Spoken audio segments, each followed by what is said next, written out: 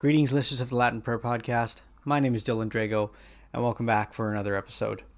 It is the third week of Advent, and there is lots to be joyful about. We just celebrated the Feast of the Immaculate Conception, and the day before that, Feast of Our Lady of Guadalupe.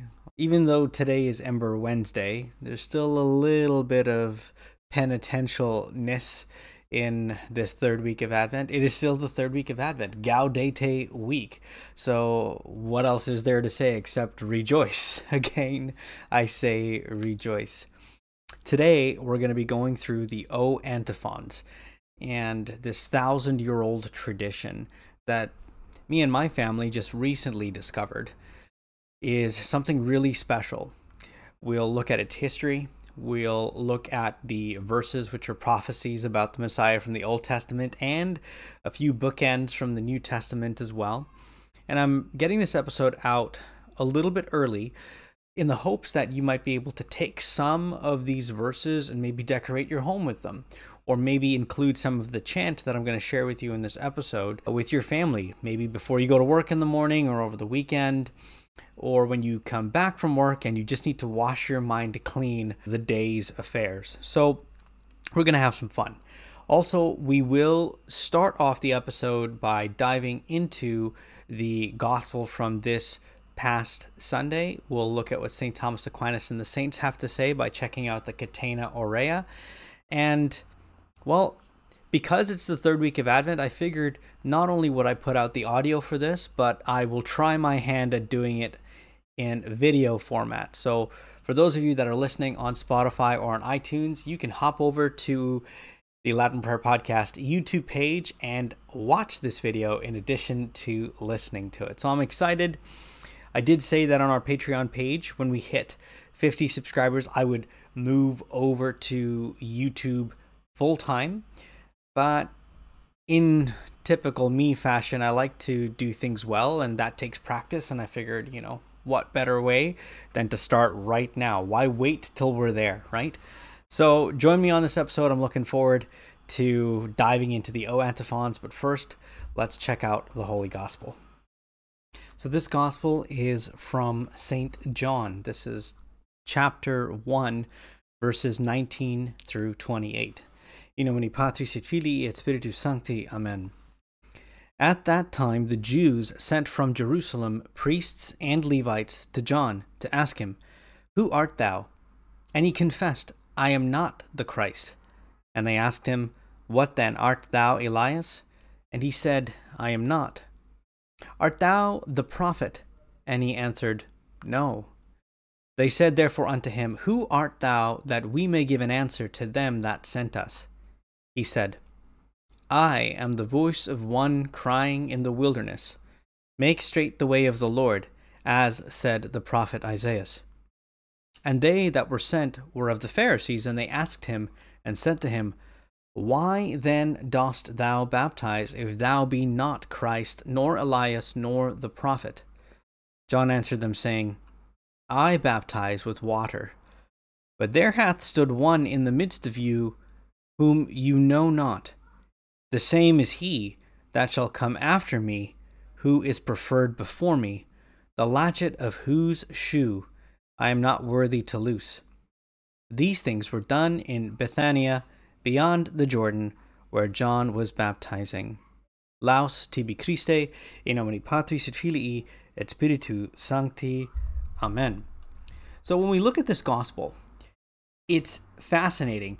I don't want to spend too much time with commentary and going through the Catena, and because I'm testing out this YouTube interface, I just took the snippets from the Catena. I'm going to put them up on the screen, but there's basically three things that I want to cover with regards to this gospel that escaped me originally until I had read it in the Catena, and maybe might have escaped you as well. So we're going to take a look at these one by one. So let's take a look at the first one here. So there's three main things that we can take from this particular gospel about St. John and about our Lord. The first thing is John doesn't confirm explicitly who he is. He denies every accusation they made against him about who he is. They ask him, are you Elijah? Are you the Christ? Are you a prophet? And he says no, but he responds to them by giving them the prophecy of Isaiah. These are the best of the Jews, the priests and the Levites. So when he gives them this line from Isaiah, not only do they know that line, but they know everything that came before that line and everything that came after that line. And that prophecy concerns the Messiah. He's confirming who he is and basically terrifying them by saying the Messiah is here right now. He's in your midst, and I am the forerunner. What's perplexing about this is because that role seems to be the role of Elijah. He seems to be acting in that role. He's denying that he is Elijah. And elsewhere in the gospel, our Lord confirms that there is an Elijah-ness about St. John. He explicitly says when his disciples ask him, is he Elijah? And he says, well, if you will believe it, yes. So let's try to unpack how is it that St. John could contradict our Lord by saying he's not Elijah when our Lord says that he is. And we're going to go to the Catena because it's contained in this passage that the saints refer to it. So let's see what St. Gregory has to say. But if we examine the truth accurately, that which sounds inconsistent will be found not really so. The angel told Zacharias concerning John, he shall go before him, meaning our Lord Jesus Christ, in the spirit and power of Elias. By the way, Elias, Elijah, it's the same person. As Elias then will preach the second advent of our Lord, so John preached his first.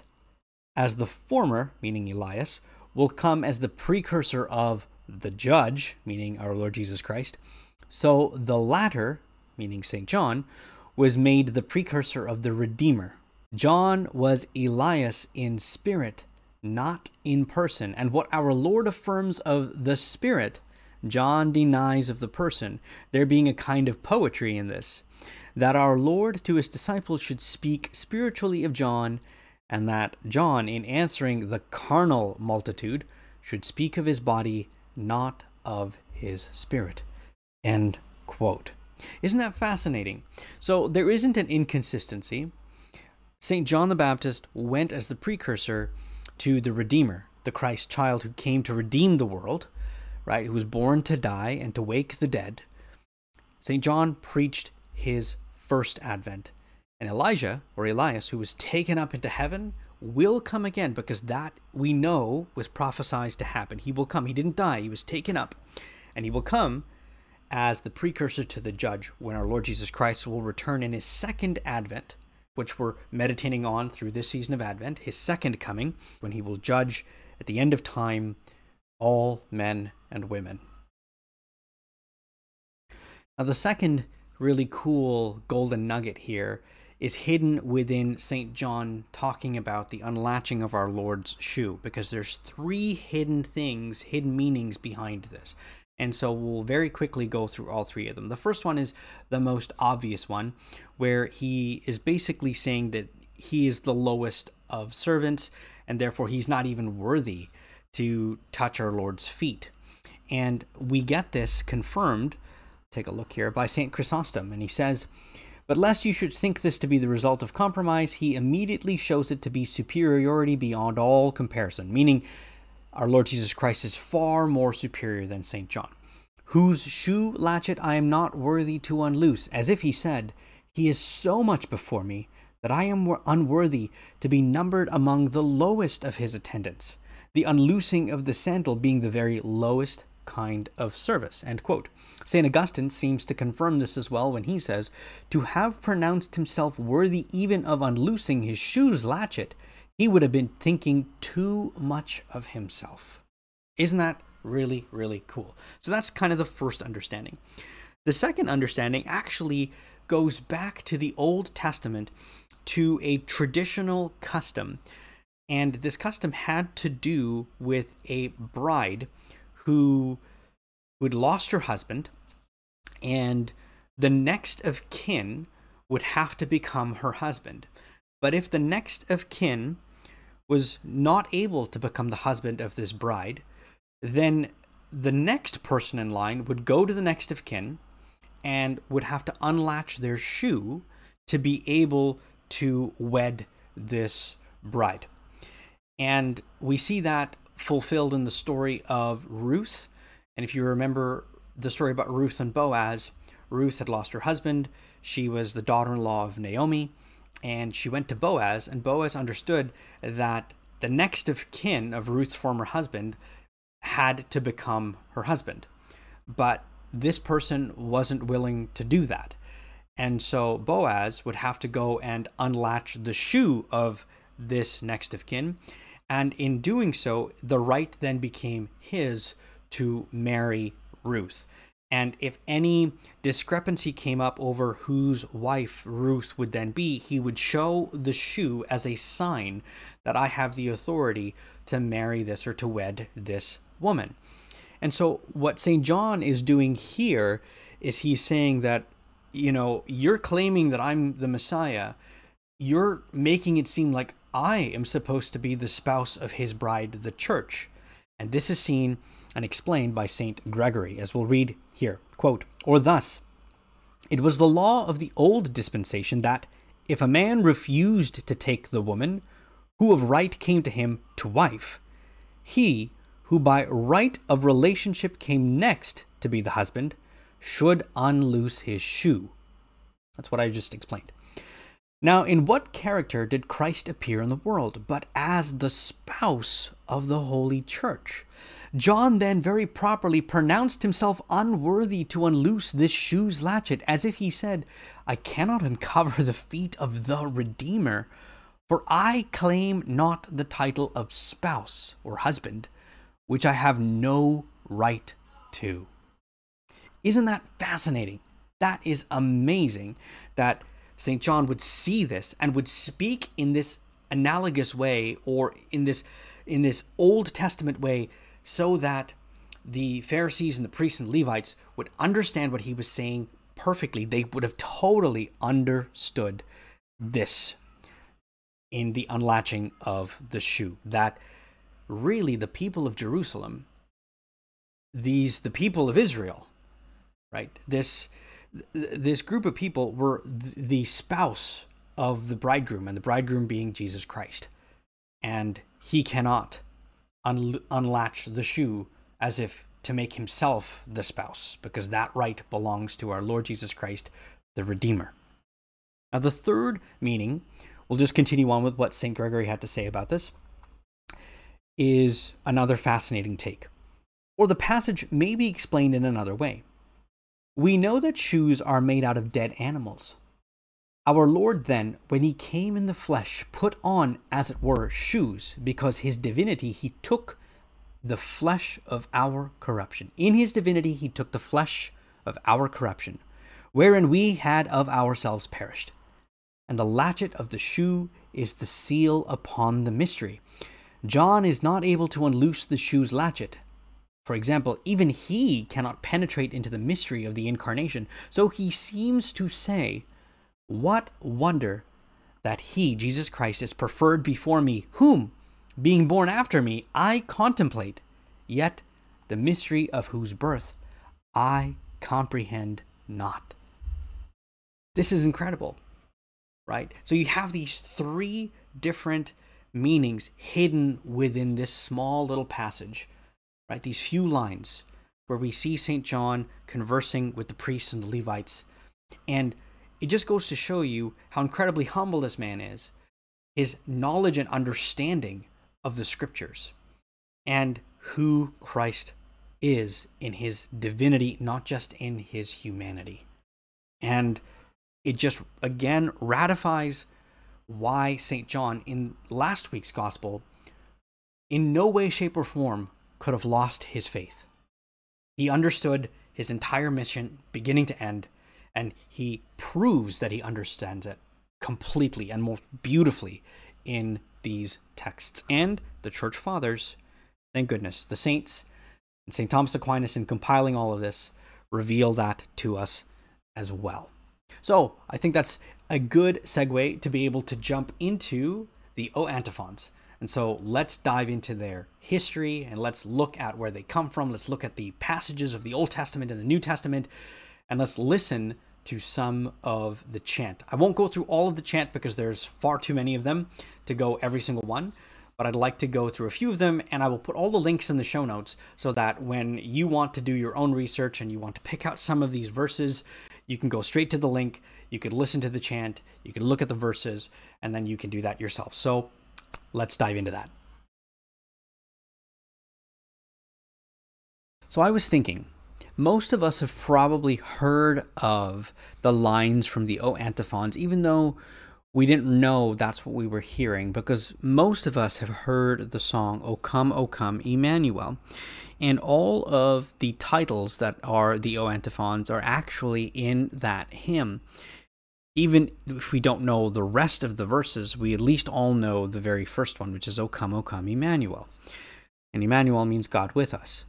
But if we look at the definition of what an antiphon actually is, it's a short sentence that is sung or recited before or after a psalm, and it's usually done in a musical setting. It would make sense that the O Antiphons are part of the Catholic Latin tradition of the Vespers that are done from the breviary. I think the first mention of them in writing is from the 6th century by Boethius, and I believe the text that he was referring to, I might have it here.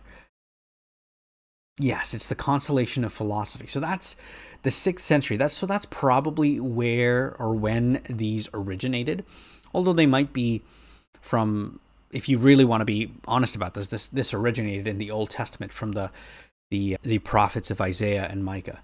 And so let's hop over to my favorite resource, my favorite website, which is fisheaters.com. You heard it correctly, fisheaters.com. And I'm going to show you how to navigate to find this writing on the O Antiphons. And for those of you that are just listening on iTunes or on Spotify right now, you could hop over to our YouTube channel later. And so why don't we just do that here? Let's just go right over. So if you go to www.fisheaters.com, this is what you're going to see. There's 3 main sections. The first one says being Catholic, then it says for Catholic, and then it says for Protestants. This website is very, very well put together. Very, very well put together. And so I want to give them credit. And where we're going to navigate to is we're going to click on the first link, which says being Catholic. And you'll see there's tons, literally tons of information here. And each one of these has even more in it. So we're going to go over to the right side, which says Sacred Time. And the second link says Seasonal Customs, Advent, Christmas, Septuagesima, Lent, Easter, etc. So we click on that second link, Seasonal Customs. It brings us to another set of links. So here we are. The first part here says Advent, and if you scroll down, you're going to go to the very bottom, and it says the Golden Nights, O Antiphon. So if we click on that, boom, it'll take us to the page. I will have this specific link to the O Antiphons page from Fish Eaters in the show notes below, so you don't need to do this, but if you wanted to check out everything else that Fish Eaters has to offer, well, there you go. Now you know how to navigate, and there is a plethora of information on here. So let's see what Fish Eaters has put together for us, okay? The 7 O Antiphons, also called the Greater Antiphons or the Major Antiphons, are prayers that come from the breviary's Vespers during the octave before Christmas Eve, a time which is called the Golden Nights. Each antiphon begins with O and addresses Jesus with a unique title which comes from the prophecies of Isaiah and Micah, whose initials, the initials of the antiphons, when you read them backwards, form an acrostic for the Latin ero cras, which means tomorrow I come. And the titles for Christ are Sapientia, Adonai, Radix Jesi, Clavis David, Oriens, Rex Gentium, and Emmanuel. So each one of those is a Latin word that means something. Sapientia means wisdom, Adonai, the Lord of Israel, Radix Jesse, the root of Jesse, Clavis David, the key of David. Oriens should make you think of the day spring or the dawn. Rex Gentium should make you think of Rex the King of the Gentiles, and Emmanuel, which we all know means God with us. So we're going to go through these titles, and we're going to look at the prophecies that are attached to them. And then if we scroll down further, we're actually going to see that for every one of these, for every day, there is a chant that is associated, because again, this was done in a musical setting. You'll be able to listen to each one of these, and that's just brilliant. And then there's readings that are attached to them for each day. Like, there's so much here. So rather than trying to go through all of this day by day, which would, I might do it. It might be a bit of work for me to be able to pull all of this off together, but I would, at the very least, want to just give you this resource, because it is just too good not to share with you. And you can go through every one of these, and you can do this with your families and in your homes with your children. You could read the reading, you could listen to the chant, and you could take this title and you can, have everyone for each one of these days. It's a beautiful, beautiful ancient tradition. So why not do it? So let's take a look at each one of these. So the first one is Sapientia, which is wisdom. So the two prophetic verses are from the Old Testament, both from Isaiah, one from chapter 11, the other from chapter 28. And the first one goes, "And the Spirit of the Lord shall rest upon him, the Spirit of wisdom and of understanding, the Spirit of counsel and of fortitude, the Spirit of knowledge and of godliness.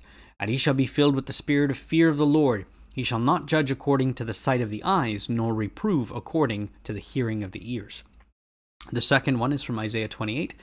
"This also come forth from the Lord God of hosts, to make his counsel wonderful and magnify justice." So both of these Old Testament prophecies speak of the wisdom of God, is his eternal wisdom. And also, just as a side note, there's a reason why one of our Blessed Mother's titles, Mary, is called the seat of wisdom, because she literally was the seat in which wisdom sat. Isn't that crazy? That's pretty cool. Okay, moving on to the second title, Adonai, the Lord of Israel, an old title for our God, Adonai, all the way back into Exodus and from before that, Adonai. These are both from Isaiah as well, Isaiah chapter 11 and Isaiah chapter 33. So the first one from chapter 11, "But he shall judge the poor with justice, and shall reprove with equity the meek of the earth. And he shall strike the earth with the rod of his mouth, and with the breath of his lips he shall slay the wicked, and justice shall be the girdle of his loins, and faith the girdle of his reins." And then chapter 33 says, "For the Lord is our judge, the Lord is our lawgiver, the Lord is our king, he will save us." These prophecies of God in his might and in his power. He is the Lord of Israel. This is this mighty God that you do not go up against and win. You will always, always lose. Now, we move on to the root of Jesse. There's quite a few here. There's 3 from the Old Testament and 2 from the New Testament that all point to Christ, and they all connect. So Isaiah chapter 11, "And there shall come forth a rod out of the root of Jesse, and a flower shall rise up out of his root." So you'll remember, who is Jesse? Jesse is the father of David, right? And then Isaiah chapter 11, "In that day the root of Jesse, who standeth for ensign of the people, him the Gentiles shall beseech, and his sepulchre shall be glorious." And then we have one from Micah. "Now shalt thou be laid waste, O daughter of the robber. They have laid siege against us. With a rod they shall strike the cheek of the judge of Israel." Think about the imagery that's being put forth here. The rod that strikes the cheek of the judge of Israel. This is happening hundreds of years before Christ is there. And yet they are pointing to exactly what is going to happen to the Redeemer. Exactly what's going to happen to our Lord. And then from Romans, so this is a letter of St. Paul, chapter 15.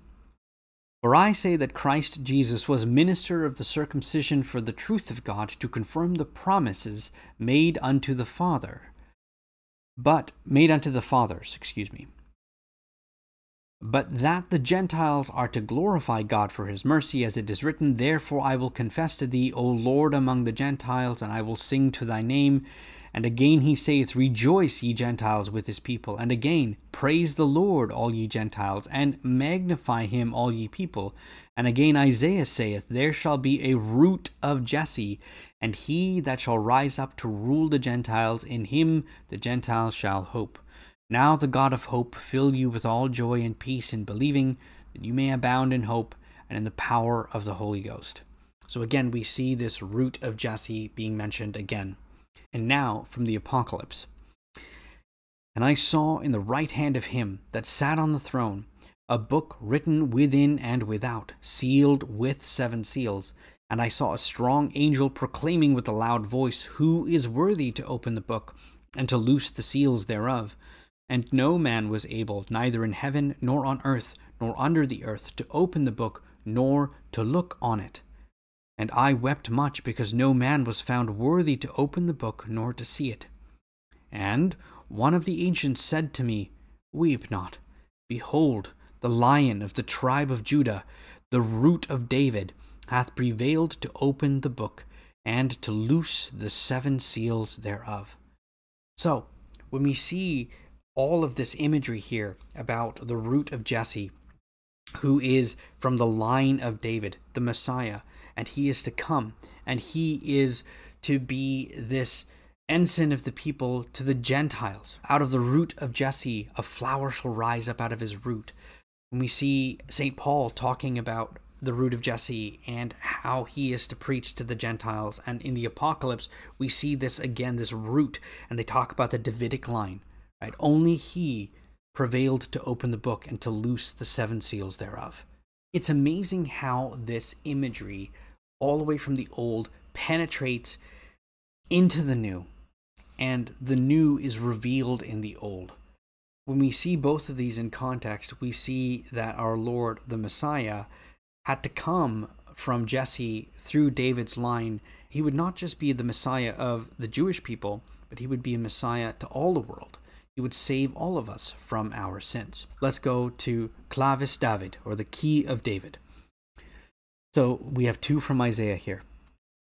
And I will lay the key of the house of David upon his shoulder, and he shall open, and none shall shut. And he shall shut, and none shall open. And then Isaiah chapter 9, For a child is born to us, and a son is given to us, and the government is upon his shoulder, and his name shall be called Wonderful, Counselor, God the Mighty, the Father of the world to come, the Prince of Peace. Oh my goodness, just again, beautiful imagery here.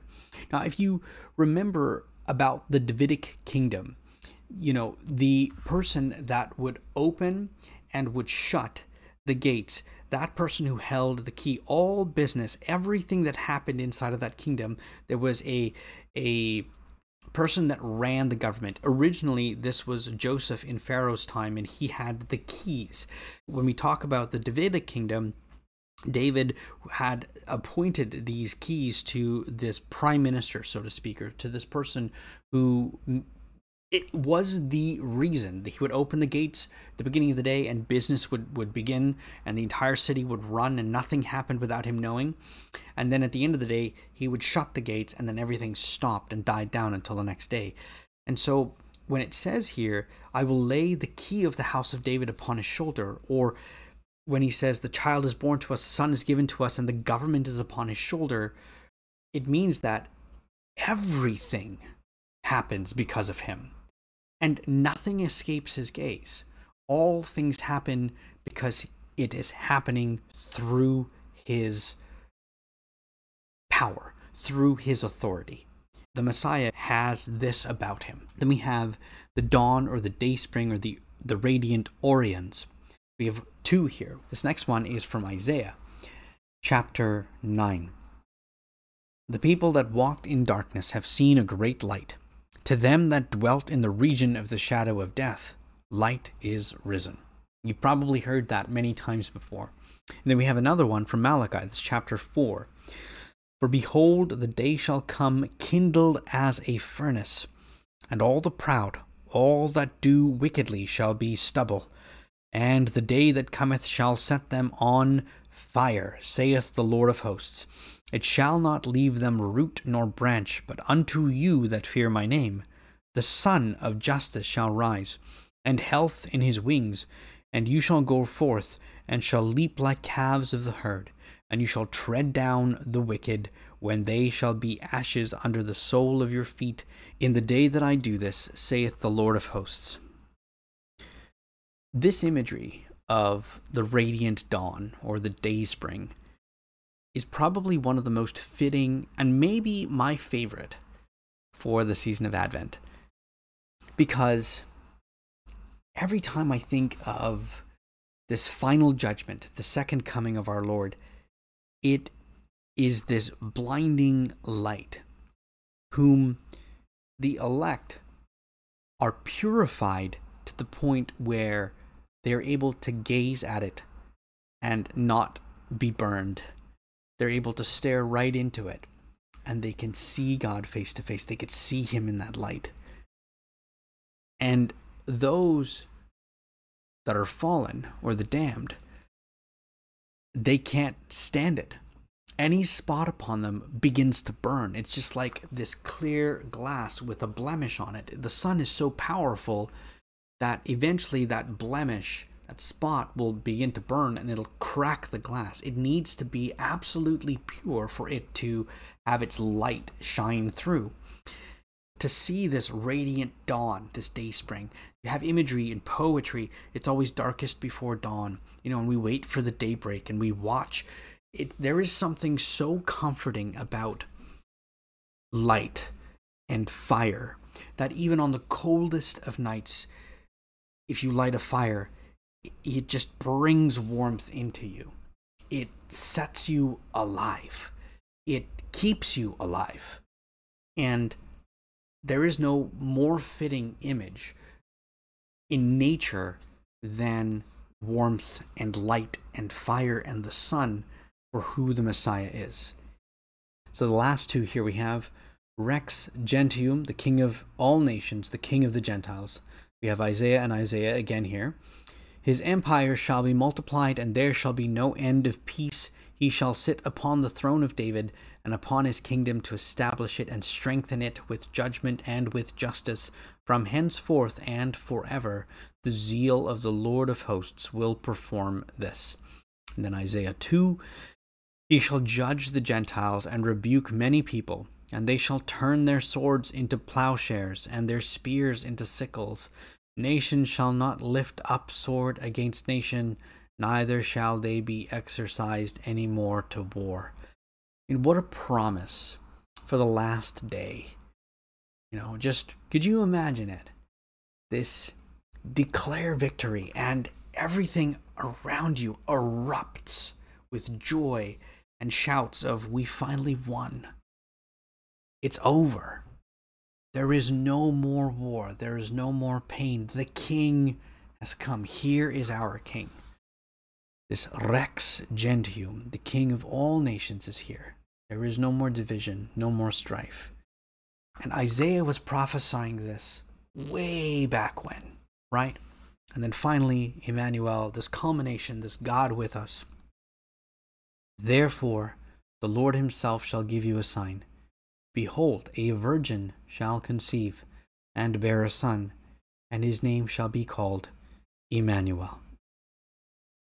So there you have it.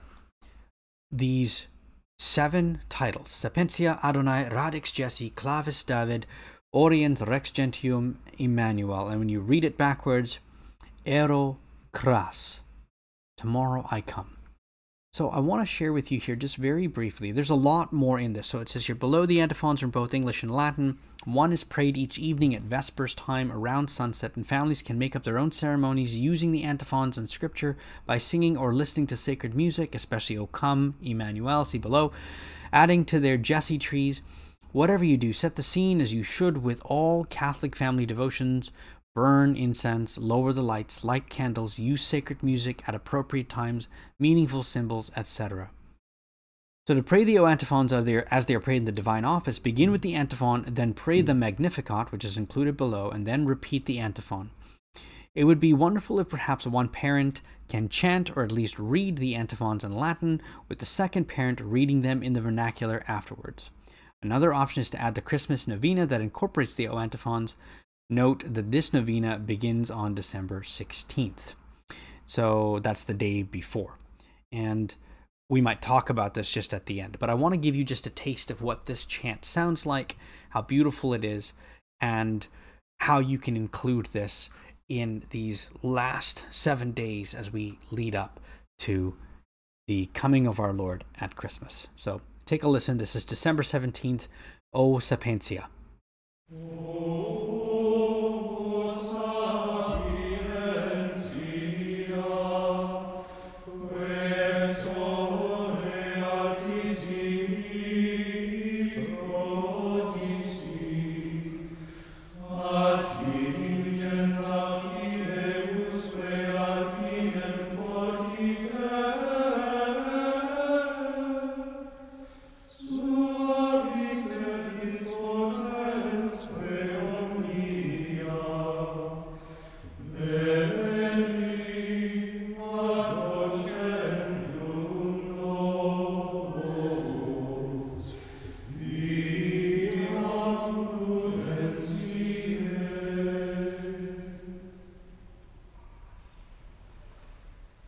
And there you go. So that's Sapientia. We look at December 18th, Radix Jesi. We'll do one more.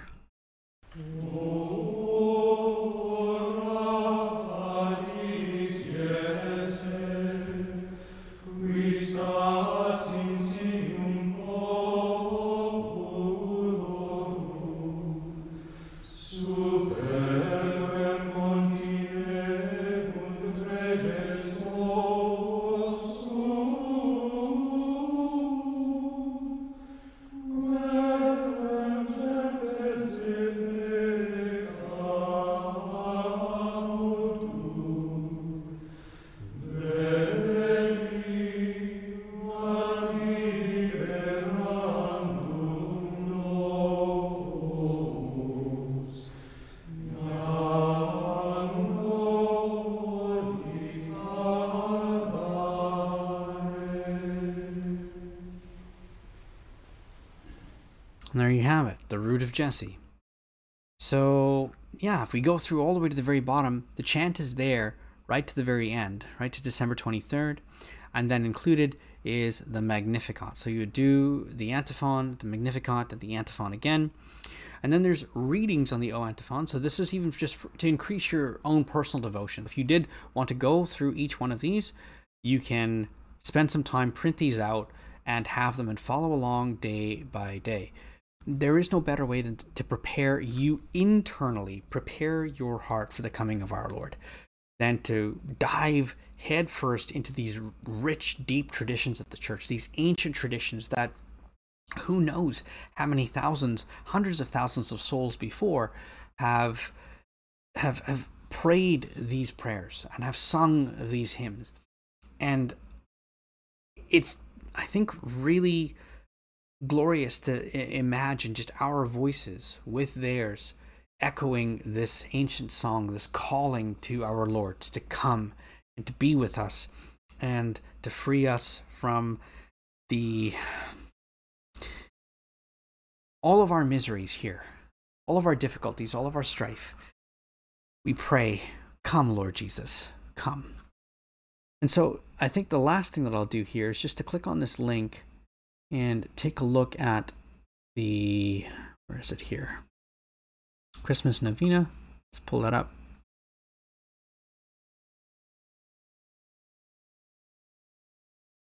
So, to wrap up this episode on the O Antiphons, the last thing we'll do is we'll take a look at the Christmas Novena. Now, this isn't the traditional Christmas Novena, the St. Andrew Novena, which I put the link in the show notes to this. This is a different one that begins December 16th. And what I'm going to do is release an episode for every single day from December 16th all the way up to December 23rd with this particular novena, because it is done every single day and every day is different. So I just want to share this with you. This is the second Christmas novena, and again, you can find it here on the Fish Eaters website. But again, I will be doing this from December 16th all the way to December 24th, and this is its basic structure. There is an Our Father, a Hail Mary, and a Glory Be for each one of these verses that is said, and it correlates with the O Antiphons. So just like they say here, say this novena beginning on the 16th of December and ending on the 24th. This novena, though it starts one day earlier than the O Antiphons, correlates with the O Antiphons in the titles used to address Jesus between the 17th and the 24th of December. It would therefore make a good novena to pray when your family prays the O Antiphons. So you can see here all the way there is a verse. There is recite one Our Father, one Hail Mary, one Glory Be. Then there's a verse on the 17th, one Our Father, Hail Mary, Glory Be, all the way to the 24th, and that would bring it to its conclusion. And so my plan is to do one of these every single day, all the way up to the 24th of December, and then I'll wish you all a very Merry Christmas on that day. And probably I may take a break between Christmas and New Year's, but we'll definitely come back for the Epiphany. Well, there you have it, folks. Brings us to the conclusion of another episode. Thank you for joining me this week. I really appreciate your attention and your time. It's been an amazing 6 months, and I'm really looking forward to 2023 and doubling and tripling down and taking this to a whole other level. As we always finish up, I want to thank all of the people that are praying the rosary with us every single day. Remember that Pope St. Pius X said that if we had 1 million families praying the rosary every single day, the entire world will be saved. I put all of the links to the rosary down in the show notes, so please be sure to check those out. If you're enjoying the podcast, please like and subscribe and leave us a comment on iTunes or on Spotify. Share the podcast with your family members and friends, especially over this remaining season of Advent and into the Christmas season. It's the easiest free way to support the podcast. And if you can do that on our YouTube page as well, now that I've got that up and running, I would love for you to do that. Leave me a comment on there if you liked this particular video, or I'm totally open to constructive criticism. Like I said earlier, I think it can only get better from here. So I appreciate your patience and all of your love and all of your support. I especially want to thank our patrons, because if it wasn't for them, I wouldn't be able to do this right now. I would not be able to share this with you. I would not be able to make a video even. And so to all of those 15 people, I'm going to put their names up on the screen. I want you to join me in thanking them and praying for them this Advent and throughout the Christmas season, especially for them and their intentions and their family members. So let us begin. In nomine Patris et Filii et Spiritus Sancti. Amen. Pater noster, qui es in caeli, sanctificetur nomen tuum, adveniat regnum tuum, fiat voluntas tua, sicut in cielo et in terra. Panem nostrum quotidianum da nobis hodie, et dimita nobis debita nostra, sicut et nos et dimitimus debitoribus nostris, et ne nos inducas in tentationem, sed libera nos a malo. Amen. Ave Maria, gratia plena, Dominus tecum, benedicta tu in mulieribus, et benedictus fructus ventris tui, Iesus. Sancta Maria, Mater Dei, ora pro nobis peccatoribus, nunc et in hora mortis nostrae. Amen. Gloria Patri et Filio et Spiritui Sancto, sicut erat in principio, et nunc et semper, et in saecula saeculorum. Amen. In nomine Patris et Filii et Spiritus Sancti. Amen.